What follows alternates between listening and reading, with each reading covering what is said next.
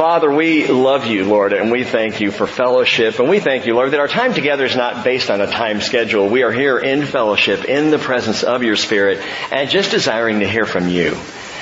And so, Father, as I've prayed before I pray again, would you trim the fat off of this teaching and let the meat and the protein and the truth and the profoundness of it truly sink into our hearts and our minds, and help us to hear from you this morning, Lord, and let all things stand aside. Jesus, we pray that you would be honored as we seek you in your word by your Spirit. In Jesus' name, amen. John chapter 11, verse 55. Now the Passover of the Jews was near, and many went up to Jerusalem out of the country before the Passover to purify themselves. So they were seeking for Jesus and were saying to one another as they stood in the temple, "What do you think? That he will not come to the feast at all?" Now the chief priests and the Pharisees had given orders that if anyone knew where he was to report it so that they might seize him. This is now the third Passover that John specifically mentions. Now there's some debate and disagreement among commentators as to whether there's 4 Passovers in John or 3. I think there's 3. 3 that he specifically literally mentions. John chapter 2 verse 13, he mentions the Passover. Again in John chapter 6 verse 4, he will mention the Passover. And finally here in John 11:55, he mentions it a third time.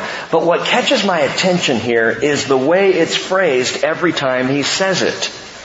If you go back and look in John 13, John 6:4, and John 11:55 and compare them, in each and every one he says, the Passover of the Jews, or the Passover, the feast of the Jews, was near.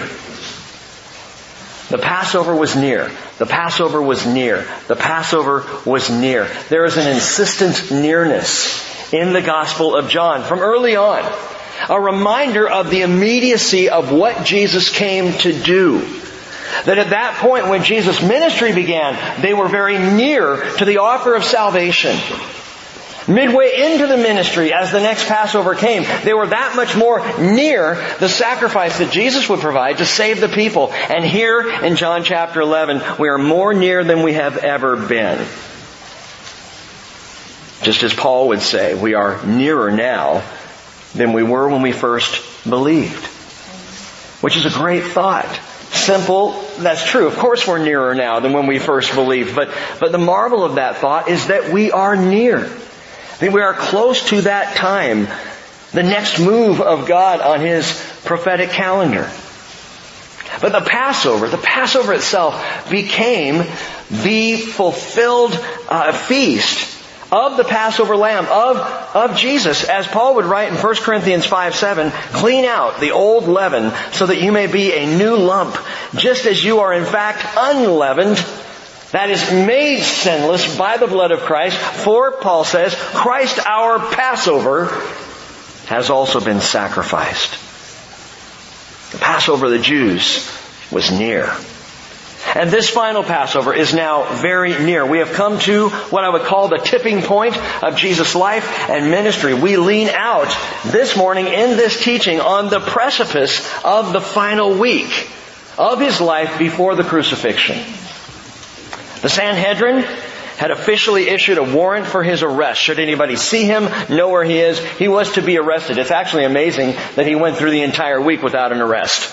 But they had to get Him out on His own in a hidden place where there could be no uprising from the crowd. No debate about pulling Him in.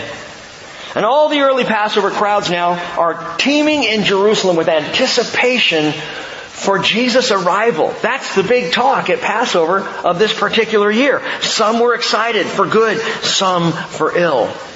And some just out of pure curiosity, and I think how little has changed in 2,000 years. Some are excited, looking for Jesus coming for good, some for ill, and some just are curious. And I pray all will hear the gospel of His glory. Well, continuing on now in chapter 12, we find that Jesus, therefore, 6 days before the Passover, came to Bethany, where Lazarus was, whom Jesus had raised from the dead. We talked about that last week. So they made Him a supper there, and Martha was serving, but Lazarus was one of those reclining at the table with Him. Mary then took a pound of very costly perfume of pure nard and anointed the feet of Jesus and wiped his feet with her hair. And the house was filled with the fragrance of the perfume. But Judas Iscariot, one of his disciples, who was intending to betray him, said, "Why was this perfume not sold for 300 denarii and given to poor people?" Now he said this, not because he was concerned about the poor, but because he was a thief. And as he had the money box, he used to pilfer what was put into it. Therefore Jesus said, "Let her alone, so that she may keep it for the day of my burial. For you always have the poor with you, but you do not always have me." The large crowd of the Jews then learned that he was there, and they came, not only for Jesus' sake, but also that they might see Lazarus, whom he had raised from the dead. But the chief priests planned to put Lazarus to death also, because on account of him, many of the Jews were going away and were believing in Jesus. Now, Mark chapter 14, verses 3 through 9, you might want to jot that down. And Matthew chapter 26, verses 6 through 13 share the same story. This is one of the select few that John repeats. Matthew shared, Mark shares, and now John shares it as well, a third time, and for good reason. A dinner party is being held in honor of Jesus. In fact, it's kind of a two-hero party. It's a celebration of resurrection. Jesus is there and Lazarus is there. I think one of the more marvelous verses of Scripture, easily overlooked, is the one that says Lazarus was one of those reclining at the table with him. Kicking back after resurrection. Just back from vacation, you might say. And here's Jesus. And they're having a dinner party, a celebration of friends in a home. You know the type, the social interaction on a casual, laid-back evening among friends. Peaceful, joyful, encouraging. What a way for Jesus to start that final week. He got to start it with friends. And to be with those who loved Him. And those who would actually show that love to Him. So He's back in Bethany. After that brief hiatus, you know that prior to coming to resurrect Lazarus, He was hanging out in Bethany beyond Jordan. About 25 miles east of Jerusalem. And then after that, after the resurrection, He moved to about 15 miles north of Jerusalem in a city called Ephraim. And He stayed there with His apostles until this moment when He finally comes back down to Bethany because the Passover was near. Servant-hearted Martha is there. She's dishing up. I love the fact that Martha's still serving. I don't think it's a problem for her. I think Jesus made a little course correction in her heart and she's still serving because that's her gift set. That's what Martha was created to do. But I think she's doing it with right heart. I can't say for sure, but Jesus loves her, so it really doesn't matter. But here comes Mary with, the Bible says, a pound of pure nard. Now it's a Roman pound, so it's actually 12 ounces of an expensive perfume, possibly her dowry, which I'll explain in a minute.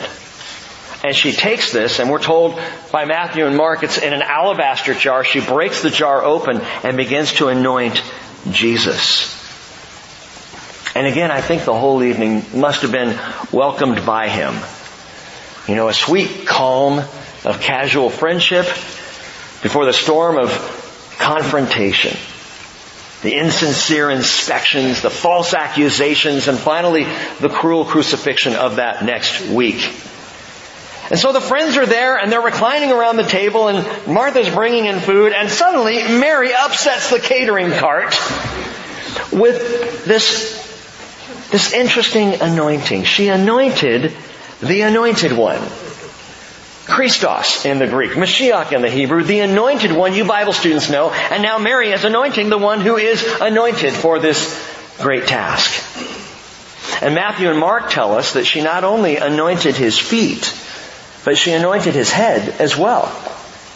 So get that picture. She comes in, she first pours it on Jesus' head, it begins dripping down His beard. And then she anoints His feet and begins wiping His feet with her hair. It's a marvelous moment. And we're told that Jesus said, verse 7, "Let her alone so that she may keep it for the day of my burial, for you always have the poor with you, but you do not always have me." Why does John share this story yet again? Why a third retelling of the same story that Mark told and Matthew told? Well, a couple of reasons.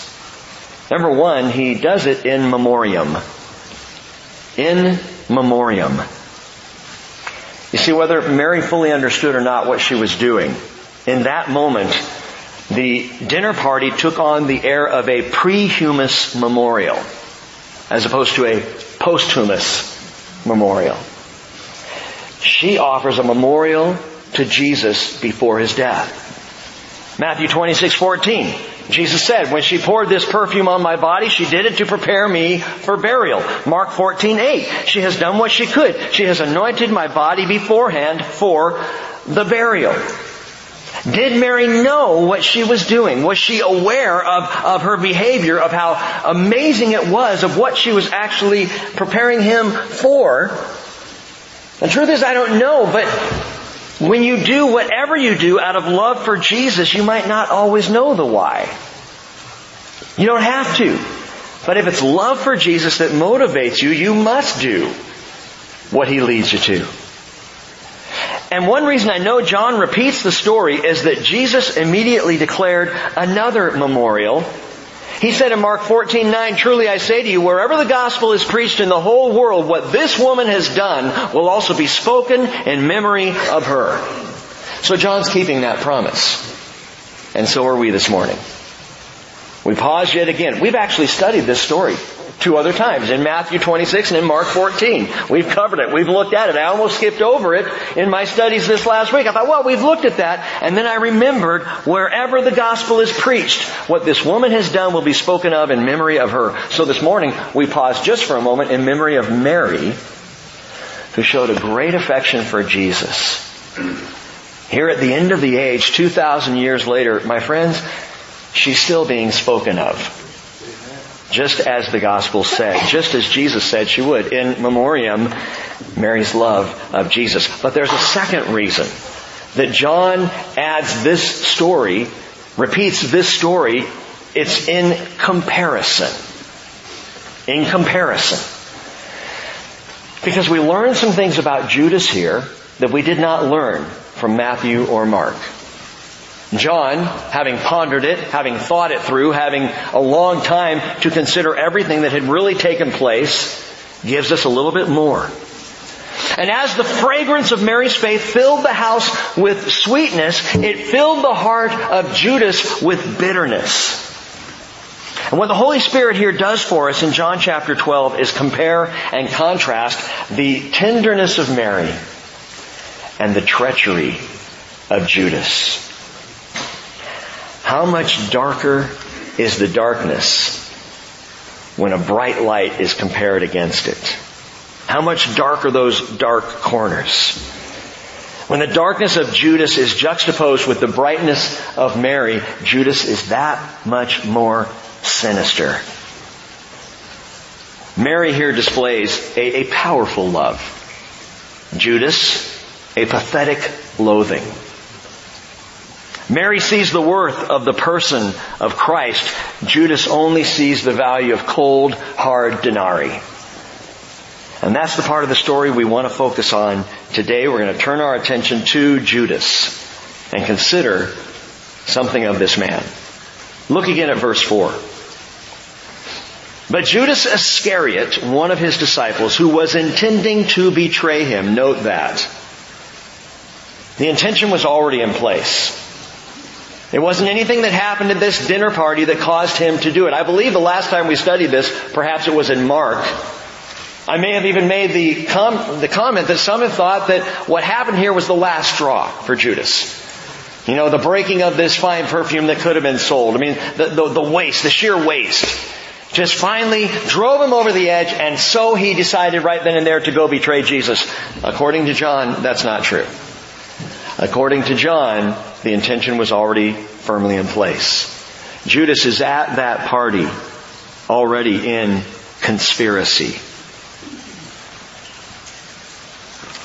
And he said, verse 5, why was this perfume not sold for 300 denarii and given to poor people? Now, John tells us he said this not because he was concerned about the poor, but because he was a thief. And as he had the money box, he used to pilfer what was put into it. That's amazing. Not only did Jesus invite him to be an apostle, but he handed the money box over to the thief. You think Jesus was unaware of it? Jesus, who knew the heart of all men? And yet he gives it to him. Here you go. Money bags. You're the guy. And he was a thief. And therefore, Jesus said, let her alone. He says, the poor you will always have with you. You do not always have me. Now, I love what Spurgeon said about this. He said, I shall always feel obliged to Judas for figuring up the price of that box of costly nard. He did it to blame her, but we will let his figure stand and think all the more of her. I should never have known what it cost, nor would you either, if Judas had not marked it down in his ledger. Judas says, why wasn't this sold for 300 denarii? Judas knows his fine marketables. He's got an eye for the expensive.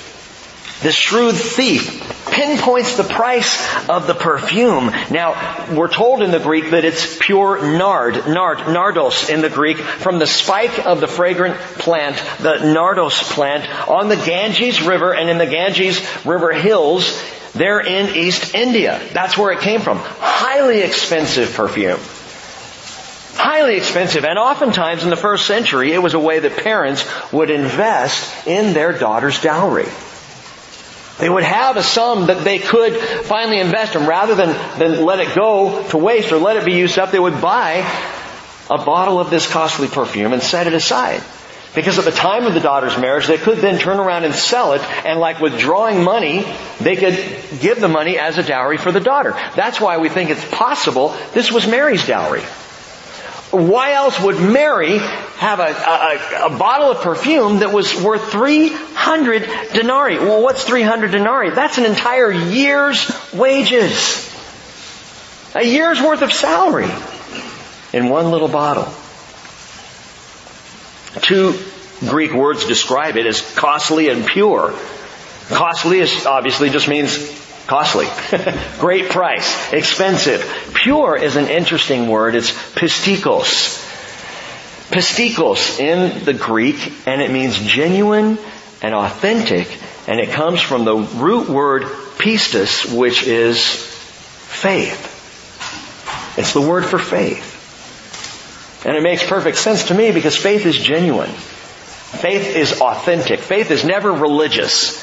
Faith is not going through the motions. Faith is not just action without thought. Faith is the true expression of the heart. It is genuine. It is authentic. And Peter would say, 1 Peter 1:7, the proof of your faith, which is more precious than gold, which is perishable.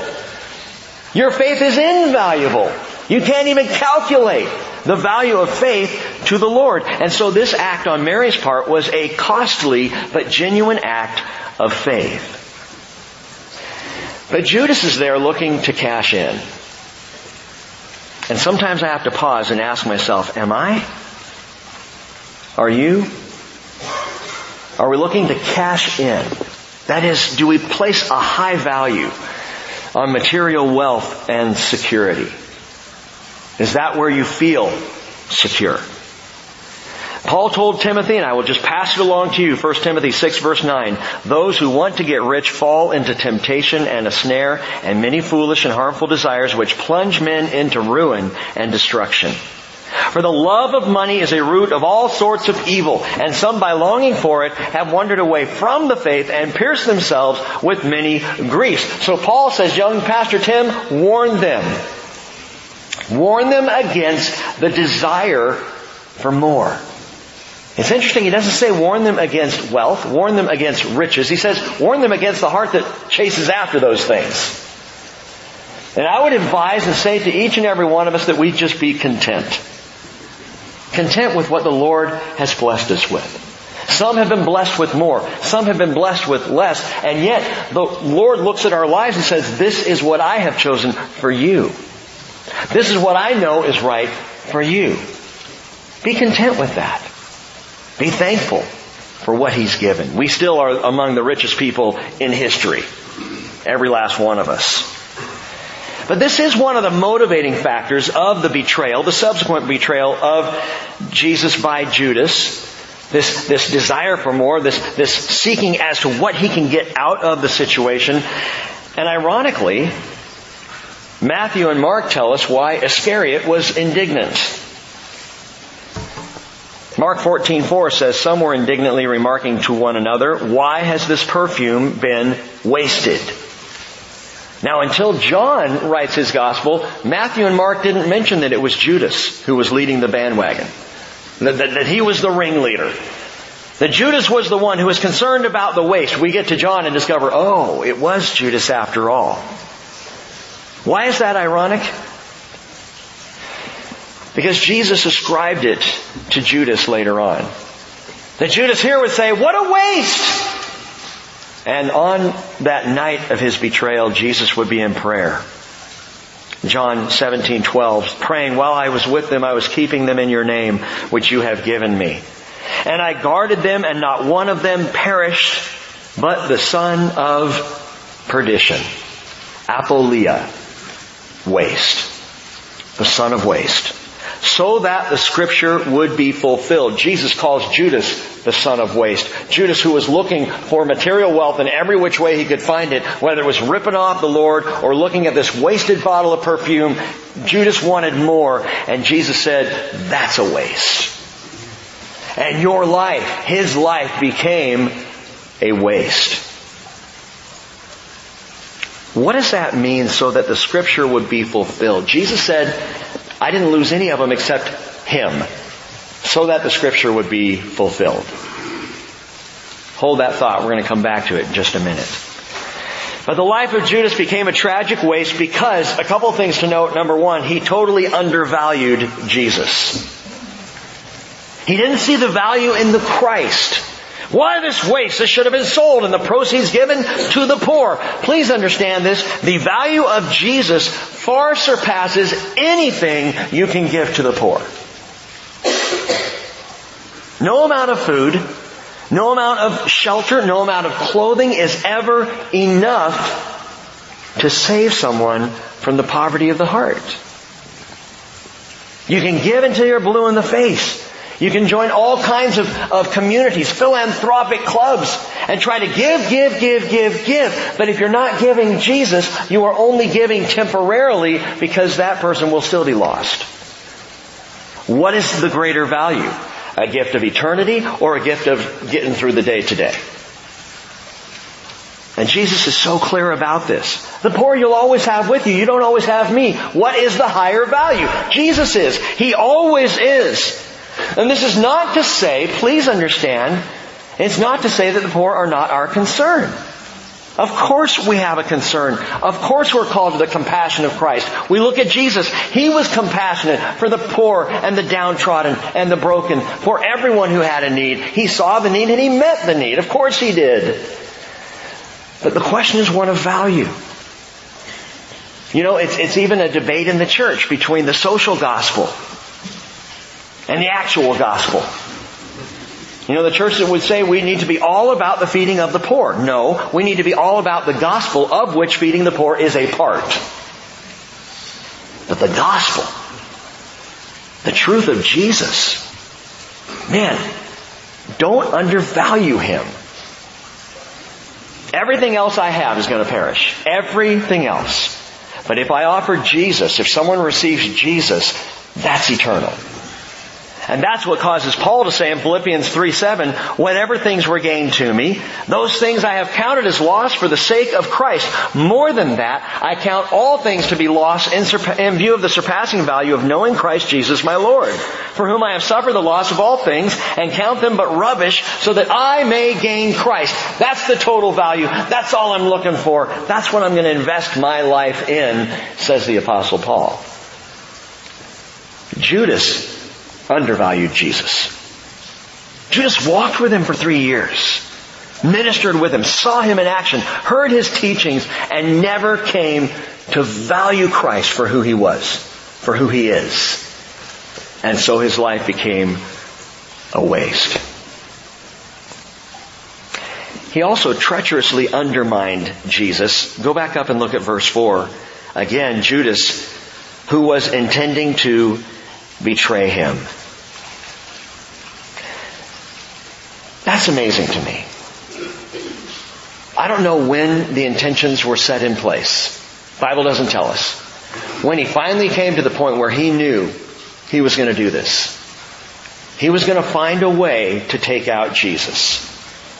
But we know by 6 days before the last Passover, he had already been thinking about it. It was already there. He's already been scheming, already planning, already on a collision course with destiny. And what's interesting is this is the only time we see his dark plans bubble up.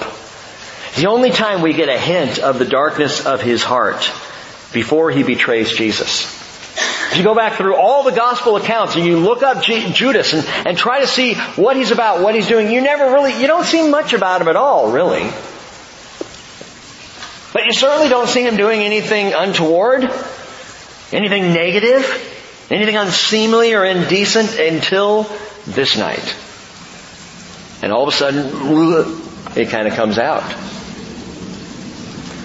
We see him for who he is. Jesus said in Matthew 15:19, "For out of the heart come evil thoughts, murders, adulteries, fornications, thefts, false witnesses, slanders. These are the things which defile a man." And I want to pause to note this. If there is a darkness in the heart, if the heart is bad, it's going to come out. It's going to bubble up. You can't keep that stuff down. You cannot keep the heart under wraps. Oh, you can try. Judas obviously tried to keep his heart under wraps. Tried to fool everyone and did a pretty good job, because even at the Last Supper, the rest of the apostles had no idea Judas was the betrayer. Obviously, he had put on a good show. But ultimately, the truth begins to surface. It always does. And with Judas, Jesus knew it would. Now, there are a couple things I said that if you caught them, they may have made you uncomfortable. One of them, I said Judas was on a collision course with destiny. The other one is what Jesus said in John 17:12, "Not one of them perished, but the son of perdition, so that the scripture would be fulfilled." Put that together. He was on a collision course with destiny because Scripture had laid out ahead of time that he was going to betray Jesus. Sounds like he didn't have a choice. Sounds like he was stuck with the job. It sounds like Judas was chosen in all eternity to be the pinpoint of evil in this world. And that doesn't really seem fair, does it? I mean, how could God do that? I'm glad He didn't choose me, but thinking it through, how could a loving, gracious, compassionate God choose a man for destruction? Now, Calvinism would say that's the deal. If you happen to have a Calvinist background, or that's where you stand, and I completely reject this notion, my friends. And that is that ahead of time, God has singled out those who will be saved and those who will be condemned. That you happen to be here this morning simply because you're one of the chosen few. But there are also another group of chosen who are going to go to hell, and it's just the way it is. God decided that a long time ago. I reject that notion. God so loved the world that He gave His only begotten Son, that whosoever believes in Him shall not perish but have everlasting life. That He gives to us the choice. That to each and every human being walking the face of the planet in all of history, God says, I would have you choose me. I'm going to express my love to you, but I want you to express your love to me. I want you to make the choice. Yeah, but Rick, doesn't God already know everything we're going to choose? Of course He does. He's sovereign. He's God. But that doesn't mean He takes the choice from you. Well, what about Judas? Aye, there's the rub. There's the conundrum. I want you to turn in your Bibles, if you will, back to John chapter 6. John chapter 6.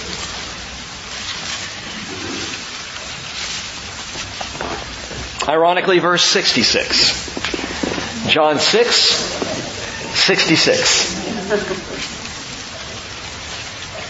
As a result of this, many of his disciples withdrew and were not walking with him anymore. You may know the context. Jesus had just fed the 5,000 the day before. On this particular day, he did this marvelous teaching about the bread of life. I am the bread which comes down from heaven. If you eat my flesh and drink my blood, then you have every part of me. But if you don't, then you can't be part of me. You must eat my flesh and drink my blood. And it kind of freaks some people out. And so there were those who were leaving, actually, the way John describes it, in droves. Many of his disciples, that is those who were following him, withdrew. So Jesus said in verse 67 to the 12, "You do not want to go away also, do you?" And Simon Peter answered him, "Lord, to whom shall we go? You have the words of eternal life. We have believed and have come to know that you are the Holy One of God." And Jesus answered them, note this, "Did I myself not choose you, the 12, and one of you is a devil?" The word "yet" is not there. I think the translators are trying to soften it just a tad. Take "yet" out. "Did I not myself choose you, the 12, and one of you is a devil?" Now he meant Judas, the son of Iscariot, for he, one of the 12, was going to betray him. Jesus said he chose Judas. And then he calls him a diabolos. Demonically inspired, satanically driven, and ultimately, as we will see, Satan-possessed. Judas would not be demon-possessed. He would be Satan-possessed on the night that he betrayed Jesus, where Satan finally and completely takes over. But this is the Judas conundrum. Why did Jesus choose him? Why would Jesus choose him? And let me again quickly dispel the misguided notion that Judas betrayed Jesus because he was trying to force the kingdom. That's one of those thoughts that's out there somewhere, that what he was really trying to do was give Jesus a little push, into his kingdom rule.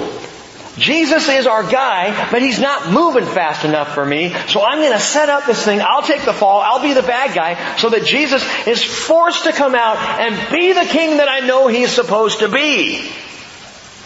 And then it all went horribly wrong. Guys, John's record blows that idea out of the water. That is not a biblical perspective. That Judas tried it, but it didn't go the way he had hoped it would ultimately go. And Jesus ended up crucified, and so Judas, in his despair, hung himself because his plans really went awry. That's not the deal. John clearly tells us that Judas's motives were misguided. They were menacing. They were wicked. They were self-serving. They were evil. It's like saying Hitler was trying to do the right thing for Germany. Well, you really can't blame him. He was looking out for the German people. He was trying to restore their greatness, their economy. Really? How can you say that? And it's the same to say this of Judas. So again, why did Jesus choose him? And I struggle with this question. I kind of thought at the beginning maybe I had an answer for it, but I wasn't sure how to get there. And then sometimes when you're thinking through a theology, you got to be careful trying to get there because you can bend Scripture to your will. That's not a good idea either. And I'll tell you what, the Lord tapped my heart and He reminded me of something He's been showing me all the way through John. Here's the deal. Listen up. Do not miss this. The answer to this question is found in the nature of Jesus. The answer to this or any difficult question we have when it comes to God is found in the person of Jesus. If you're struggling with something that you don't understand theologically or doctrinally or biblically, if you will, for a moment, step back and ask, how do I see this in terms of Jesus? I think you're going to find your answer. And we do right here. I remind you that John did not write his gospel to talk about Judas. He didn't write the gospel to talk about Mary or Martha or Lazarus for that matter. John doesn't even name himself. John wrote this gospel because it's all about Jesus. And so when we're confused, if we go to Jesus, if we look to Him, if we consider His nature, if we think about what do we know of Him and what the Scriptures tell us of Him, we will find our answer. And I'll show you that this morning. Because you see, I see divinity, Jesus' divinity, in the choosing of Judas. A couple things to note. Number one, there is a prophetic reason that Jesus chose Judas. Skip ahead in John to John 13. John 13. A prophetic reason that Jesus chose Judas. Verse 21, Jesus has just finished washing the disciples' feet, which, by the way, included the feet of Judas. And when Jesus had said this, He became troubled in spirit and testified. And He said, "Truly, truly, I say to you that one of you will betray me." The disciples began looking at one another, at a loss to know of which one He was speaking. See how good Judas was? None of them knew. Verse 23. There was reclining on Jesus' bosom one of His disciples whom Jesus loved. We believe that was John. And so Simon Peter gestured to Him and said to Him, "Tell us who it is of whom He's speaking." And He, leaning back, thus on Jesus' bosom, said to Him, "Lord, who is it? Lord, who is it?" Jesus then answered, "That is the one for whom I shall dip the morsel and give it to him." And so when He had dipped the morsel, He took and gave it to Judas, the son of Simon Iscariot. After the morsel, Satan then entered into him. Satan possession. Therefore Jesus said to him, "What you do quickly." Now, no one of those reclining at the table knew for what purpose He had said this to him. For some were supposing because Judas had the money box that Jesus was saying to him, "Buy the things we have in need of the feast," or else that He should give something to the poor. So after receiving the morsel, He went out immediately, and it was night. Now consider the scene. This is different now than the scene 6 days before as they were reclining casually around the table. Now they're reclining again. It's how they ate. They're reclining around what we believe was called a triclinium. That's a 3-sided table, low to the ground, reclining on pillows, 4 people roughly per side, and you leaned left and ate right.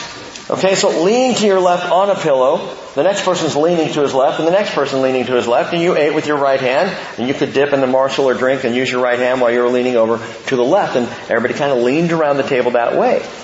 If you had a left-handed person, it was kind of a conflict, because you're leaning this way, they're leaning that way. Who's going to make that work, right? So that's how they all sat around the table. We're told in verse 23 of John 13, the disciple whom Jesus loved, again, we think that's John, reclined to Jesus' right. So when John is leaning up against the Lord's breast, he leans in this way. "Lord, who is it? Who's going to do this?" The affection there is amazing. That's another sermon for another time. But the affection and the closeness that John felt for Jesus as he leans up against his Lord and says, Who would do such a thing? Who's going to betray you? And then we're told that Jesus dipped and gave the morsel to Judas.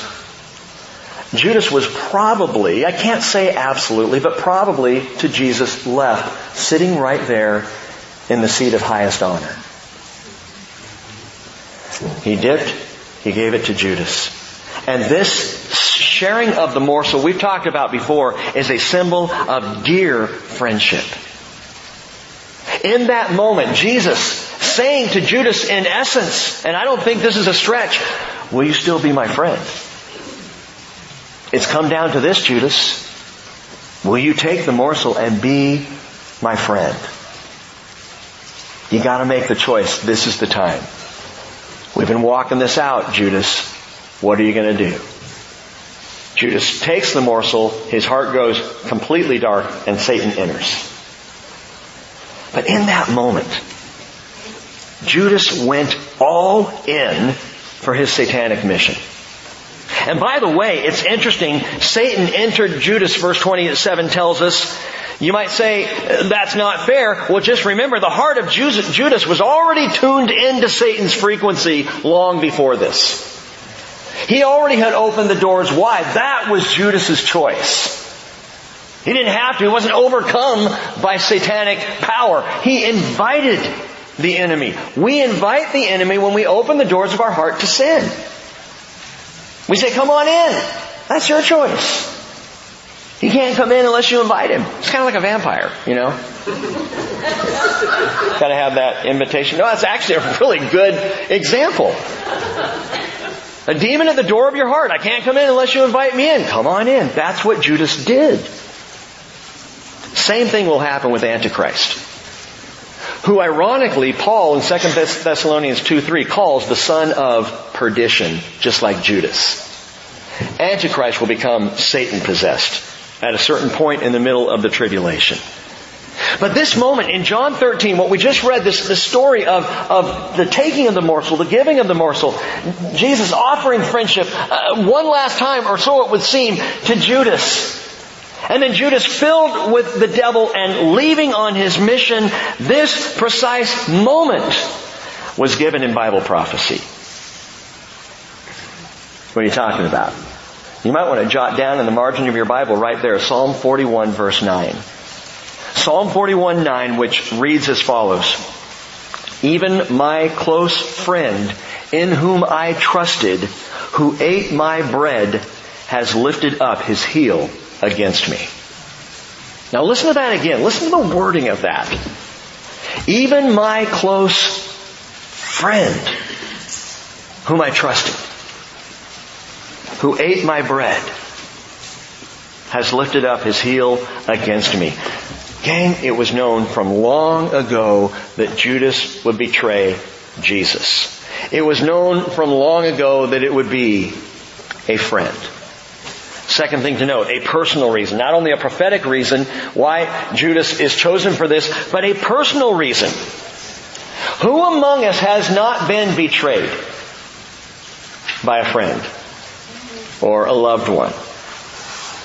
Who among us hasn't felt the sting of betrayal or hurt in a relationship? You think maybe Jesus knows how that feels? And in experiencing this, one of the most painful things that a human being can experience, and that is betrayal of a relationship, Jesus felt. Jesus knows. The Hebrew writer said in Hebrews 2, verse 17, He had to be made like His brethren in all things, so that He might become a merciful and faithful high priest in things pertaining to God, to make propitiation for the sins of the people. For since He Himself was tempted in that which He has suffered, He is able to come to the aid of all those who are tempted. Hebrews 4:15, for we do not have a high priest who cannot sympathize with our weaknesses, but one who has been tempted in all things as we are, yet without sin. People struggle with that word tempted. Listen, it's paradzo in the Greek, and it simply means tried, tested, proven. Jesus was proven in human relationships to be just like us. Tested in the difficulty and the struggle of mankind. Tried by the very betrayal of one whom He loved. And don't miss that, He loved Judas. He loved him.